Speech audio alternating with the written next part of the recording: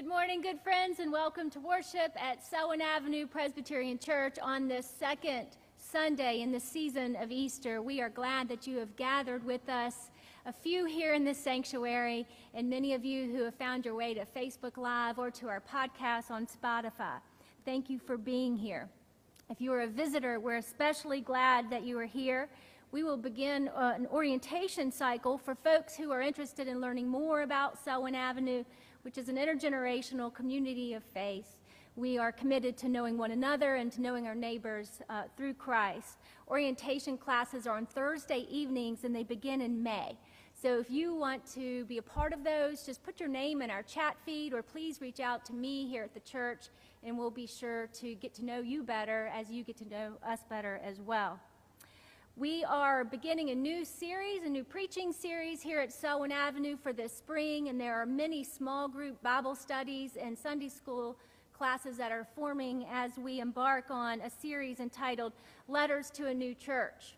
We are all starting to think about what it means to re-engage and reconnect, and what it truly means to be a church here in this world right now in this city. So if you'd like to be a part of a Bible study or a Sunday school, please look for more information in our weekly email or on our website. It's been a long year, Selwyn, and as we do continue to regather and reconnect, please make note of your many options for worshiping with us. We are inviting people back into the sanctuary, up to 75, including our worship leaders. You can register through our website. Every Sunday evening, if it is not raining, at 5 o'clock, we have a very casual, socially distanced worship service on our lawn with our amphitheater.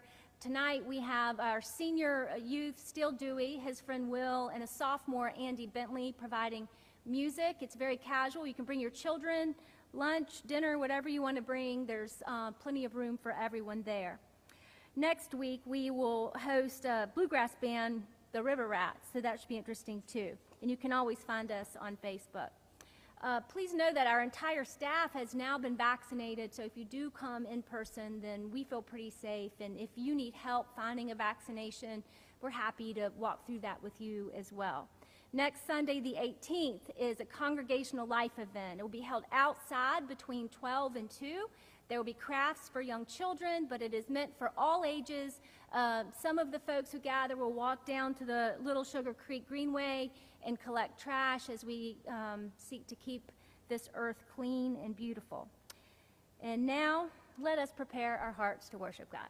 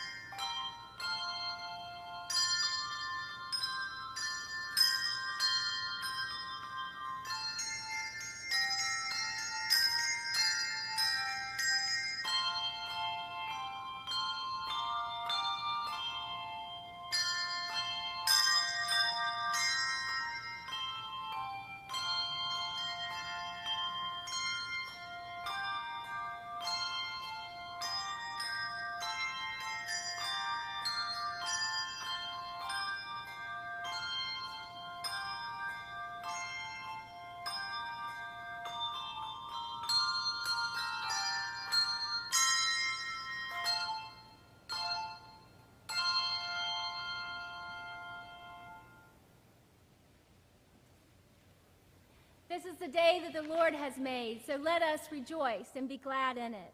Please rise in body or spirit and join me in the call to worship, either found in your bulletin or in the chat feed. Caring Shepherd, you supply all our needs. We celebrate God who generously cares for all. Good Shepherd, you take us by the hand and lead us through the dark and fearful times in life. We celebrate God who shows compassion and understanding. Gracious Shepherd, your goodness and mercy nurtures and blesses us, and it enriches our soul. We celebrate God who restores and refreshes our soul. We gather to praise the Lord our God. Amen.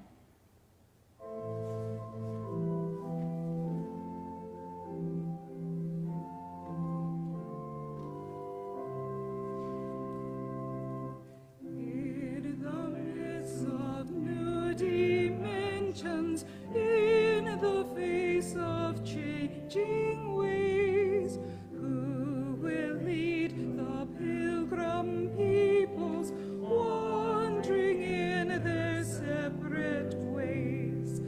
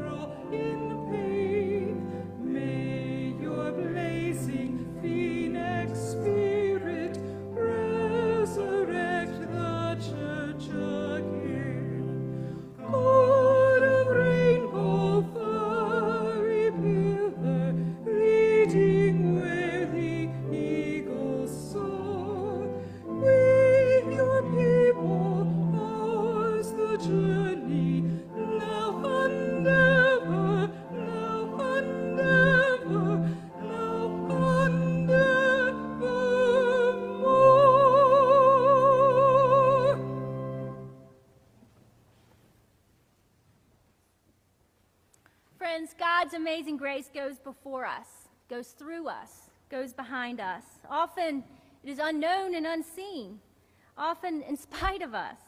Because of God's grace, we have confidence that we might turn to God and confess our sins before God and one another. Please join me using the prayer of confession.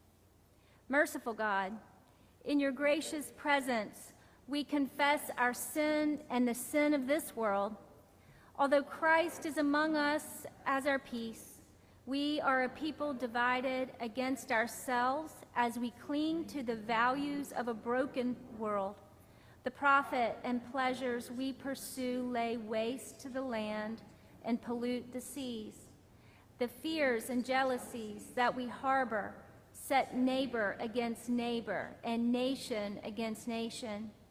We abuse your good gifts of imagination and freedom, of intellect and reason, and turn them into bonds of oppression. Lord, have mercy upon us. Heal and forgive us. Set us free to serve you in the world as agents of your reconciling love. In Jesus Christ, amen. Friends, hear these words of assurance found in the book of Titus.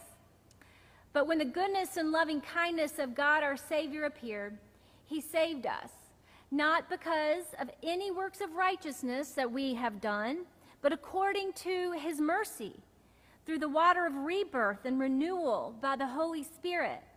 This Spirit he poured out on us richly through Jesus Christ our Savior, so that having been justified by his grace, we might become heirs according to the hope of eternal life. The saying is sure. Friends, believe the good news of the gospel. In Jesus Christ we are forgiven. Amen.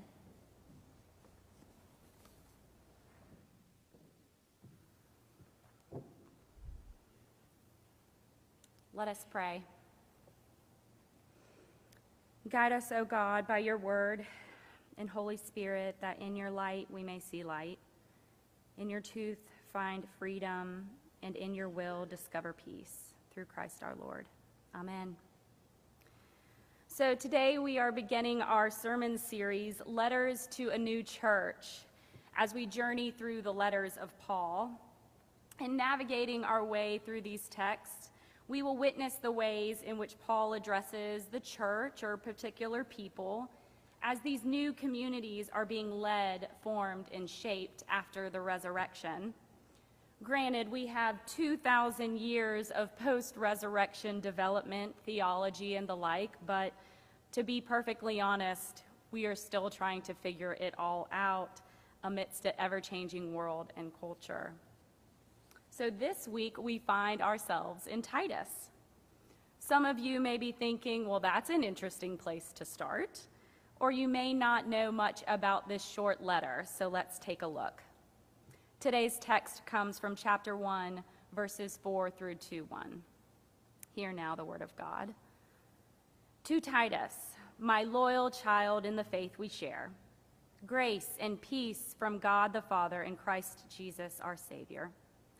I left you behind in Crete for this reason, so that you should put in order what remains to be done, and should appoint elders in every town as I directed you. Someone who is blameless, married only once, whose children are believers, not accused of debauchery and not rebellious. For a bishop, as God's steward, must be blameless.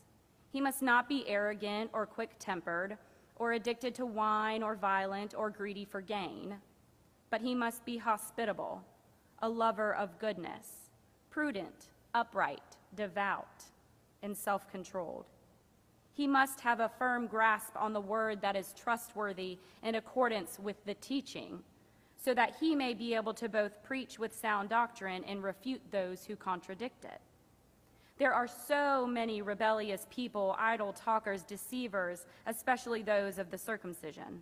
They must be silenced, since they are upsetting whole families by teaching for sordid gain what is not right to teach. It was one of them, their very own prophet, who said, Cretans are always liars, vicious brutes, lazy gluttons. That testimony is true.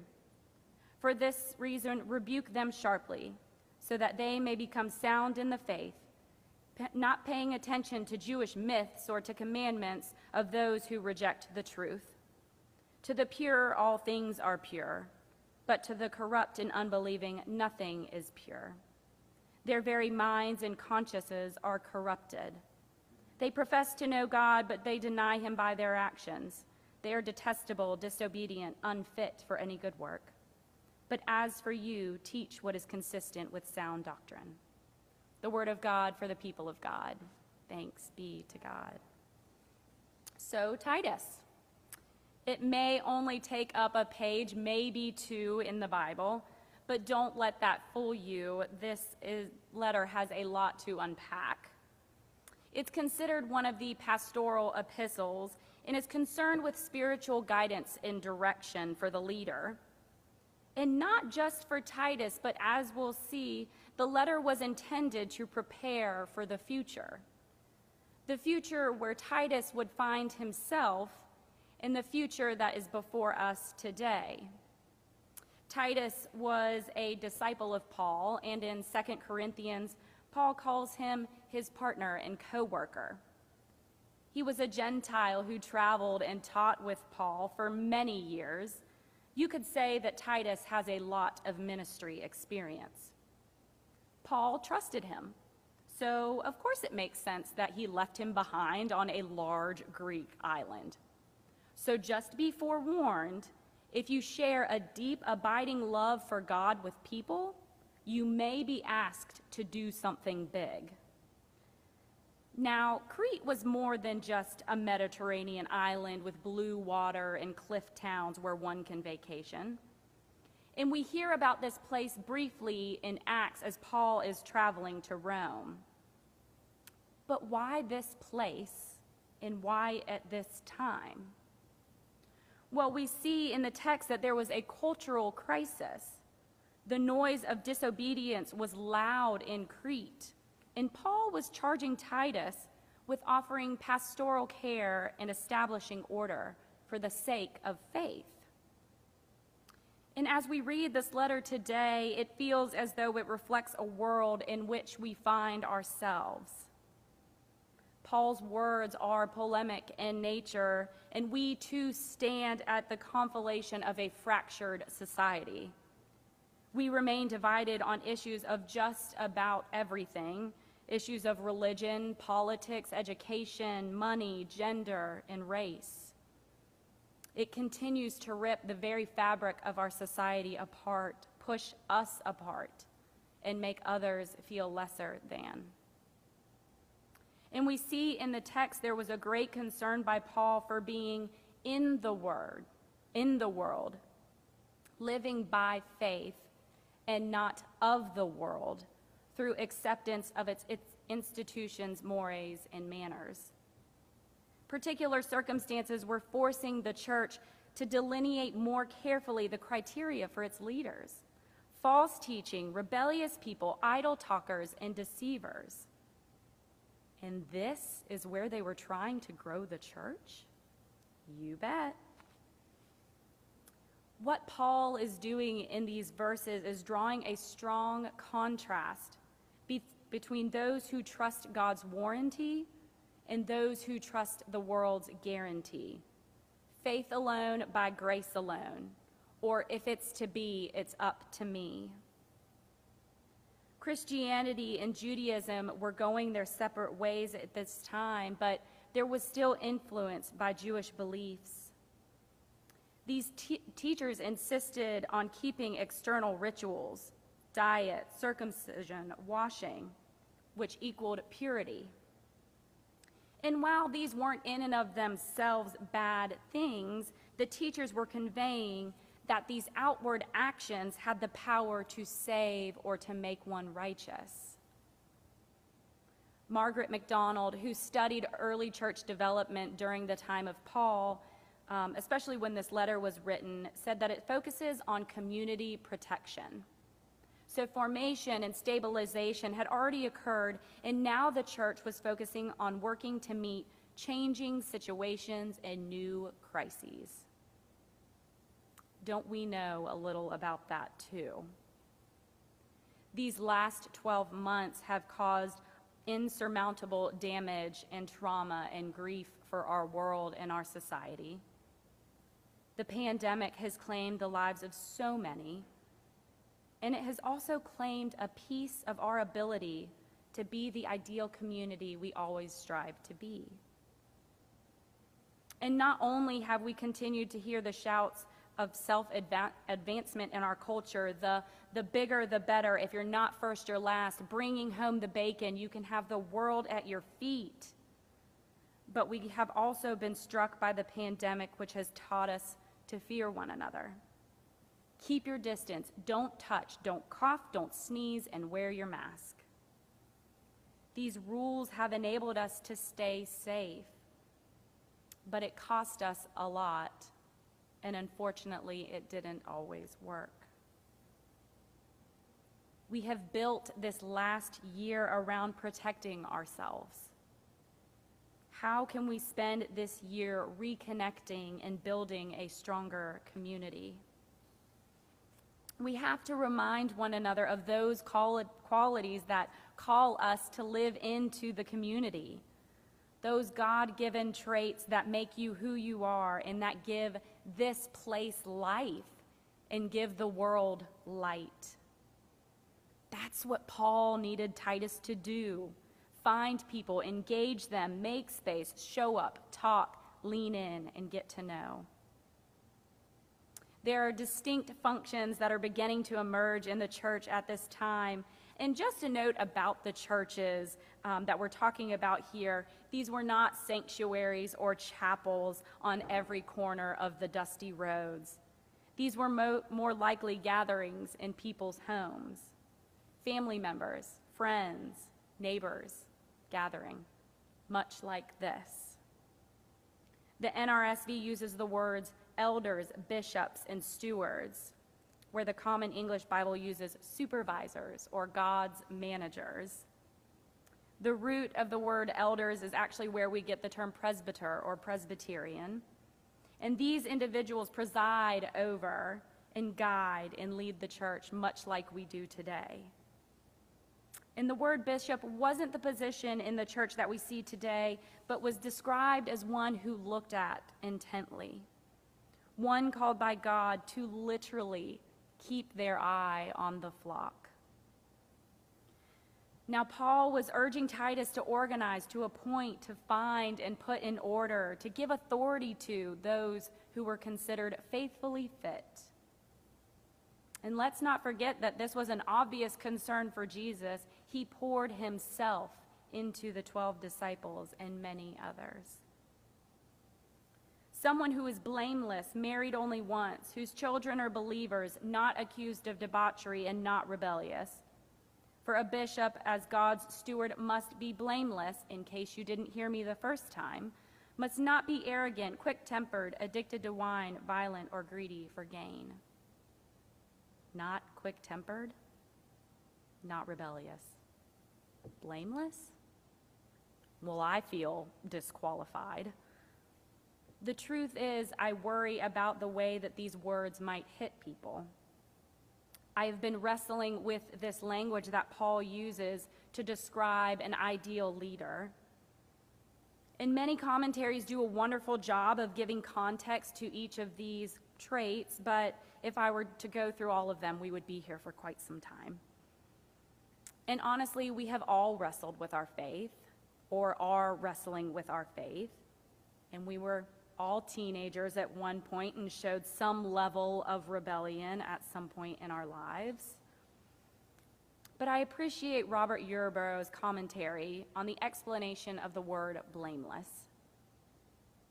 Blameless cannot mean sinless or morally perfect, as Paul knows that all humans fall short of God's glory. He continues saying that they are blameless in God's sight by virtue of the sufficiency of Christ's death at their sake. We are not blameless, but we are in Christ. Being faithfully fit to serve and lead is not dependent on our proximity to perfection or what the world tells us, but it's dependent on God's ongoing reconciling work in the world. Instead, they should possess virtues of hospitality, love what is good, and be reasonable, ethical, godly, and self-controlled. Dr. Manoui of the Research Center for Ethics in Antiquity and Christianity says, if love, forgiveness, and reconciliation become character, human flourishing becomes the norm. And is that not what we want? For one another to flourish in this life? You, Selwyn, have been called to serve this city and this world through your gifts.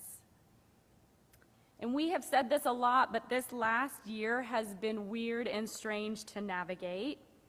And now it feels weird and strange as we begin to go back to our lives with masks on. How do we reorient ourselves? How do we open back up? How do we accommodate those who stay virtual and those who are in person? How do we continue the work of justice and reconciliation? How do we welcome our neighbor?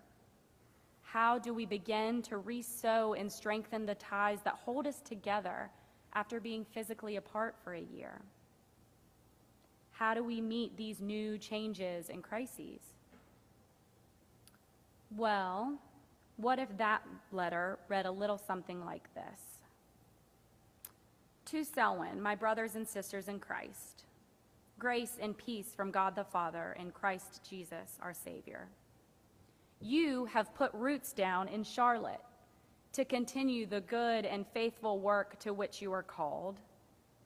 There is so much to be done and mended, but do not worry, we are in this together. As we strive to stay connected and define what this new church looks like post-pandemic, I urge you to keep in touch with one another. Our community, you the people, make up this place. Your love, your joy, peace, patience, kindness, generosity, faithfulness, gentleness, and self-control. There are always ears that need to hear a word of encouragement, a meal to be served, or a space to hold grief. Creating a space to worship, whether in the sanctuary, on the lawn, or at home. There is always a moment to teach, to learn, to experience and grow and love. Don't miss them. They are precious and fleeting. There will be people who put you down because of your faith or question if there is even a God in a world that is so torn apart. But be willing to listen and respond from a place of love. This world will try to tell you to live by its rules, its ethics, its greed, and its lust for self-admonishment. The world shouts, "You are not good enough." But that is hollow and empty. Live by examples as you always have done. Be the light to those around you, pointing to God, love, and grace through deed, action, words, or simply your presence. Show up for people. Gather with those who are different from you. Challenge yourself, challenge each other. Leave this place better than you found it, because you are a beloved child of God who is worthy of love and life everlasting. Amen.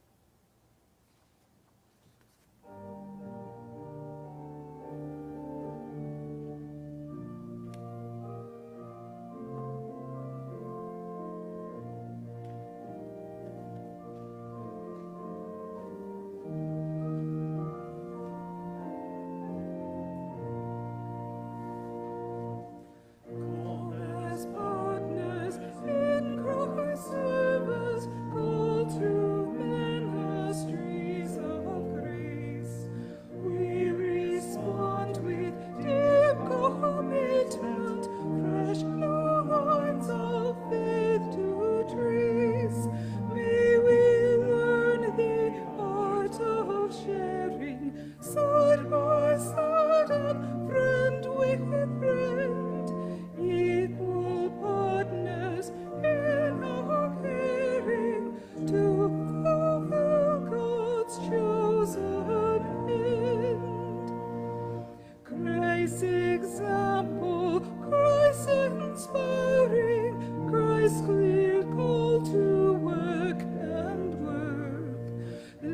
let us follow, never faltering, reconciling folk on earth, men and women, richer, poorer, all God's people yield and hold, blending human skills together, gracious gifts from God unfold. Thus new patterns for Christ's mission in a small or global sense help us bear each other's burdens, breaking down each wall or fence. Words of comfort, words of vision, words of challenge set with care, bring new power and strength for action, make us colleagues free and fair. So God grant us all tomorrow ways to order human life that surround each person's sorrow with a calm that conquers strife. Make us partners in our living, our compassion to increase, messengers of faith thus giving, hope and confidence and peace.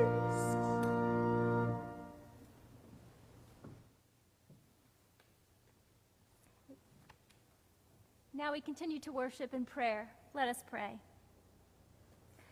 O God of the Easter season, God of new beginnings, God of redemption and hope, after a long and arduous climb, we are weary of what comes next and unsure of how to move ahead. And yet here we are standing with you on the edge of something new. We pray for people in every part of the world, that we may seek the common good, working for justice and peace, not for some, not for a few, but for each and every human on earth. For all those who hunger and thirst, that they may be nourished and satisfied. For those whose rights have been abused or rejected, may we stand in solidarity with them as witnesses, advocates, and allies.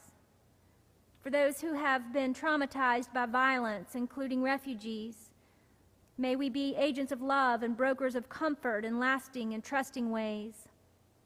For elected officials around our globe, help them resist prideful ambition and partisan gain in order that they may serve the welfare of all. As we stand on the edge of something new, we have forgotten what it means to stand together. At times we have each felt so isolated and alone. We pray for your church amid these conflicted times in which we live, that we would serve you faithfully. For this church, Selwyn Avenue Presbyterian, that our elders and members would feel your call to creativity and commitment, presence and purpose, hospitality and hope. We stand on the edge of something new. May we be the place where wounds are touched, attended to, released, liberated, and redeemed. We are standing on the edge of something new, but many of us feel paralyzed by exhaustion, anxious about change, and forlorn with sadness. We need more time to grieve. God of salvation and healing, we come to you as a people who continue to struggle with overwhelming challenges of the pandemic. We pray for abundant measures of strength and endurance. We continue to pray for healthcare workers and for all who are now facilitating vaccinations. May your comfort be with all who are sick and all who have lost loved ones. Indeed, by the power of Christ's life, death, and resurrection, we find strength to stand together, to share in our grief and worry, and we find the courage to stand with you on the edge of this thing that feels new. Oh God, we are a people with roots and wings. Draw us to the center vine, nourish and sustain us, so that we might yet again find the energy and the inspiration to spread our mighty wings. We pray all of these things in the name of Jesus Christ, who taught us to pray, saying, Our Father, who art in heaven, hallowed be thy name.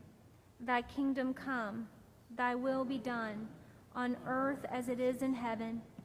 Give us this day our daily bread, and forgive us our debts, as we forgive our debtors. And lead us not into temptation, but deliver us from evil. For thine is the kingdom, and the power, and the glory, forever. Amen. Friends, Christian discipleship is a response of gratitude and hope to God's abundant grace. As Easter people, we live our lives according to God's call and promises of resurrection. But discipleship can be as diverse as God's creation itself. So our church invites you to share your gifts of time, of thought, of presence, of prayer, of service, of care, and of course, through tithing and pledging and offerings, the gifts of treasure. If you care to make a financial gift this morning, our text-to-give number is 704-734-9818. Let us present our tithes, our offerings, and our gifts of discipleship.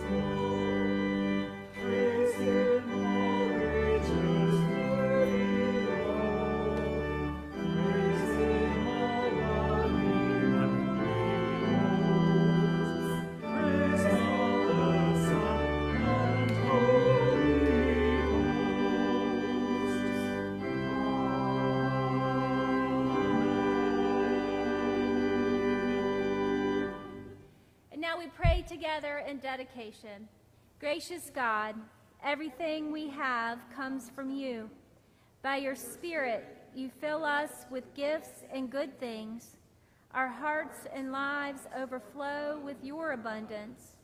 With thanksgiving, we bring to you our time, talent, and resources. Use these gifts that you have given us to feed others as we have been fed, to serve others as we have been served, and to bless others as we have been blessed. Through Jesus Christ our Lord. Amen.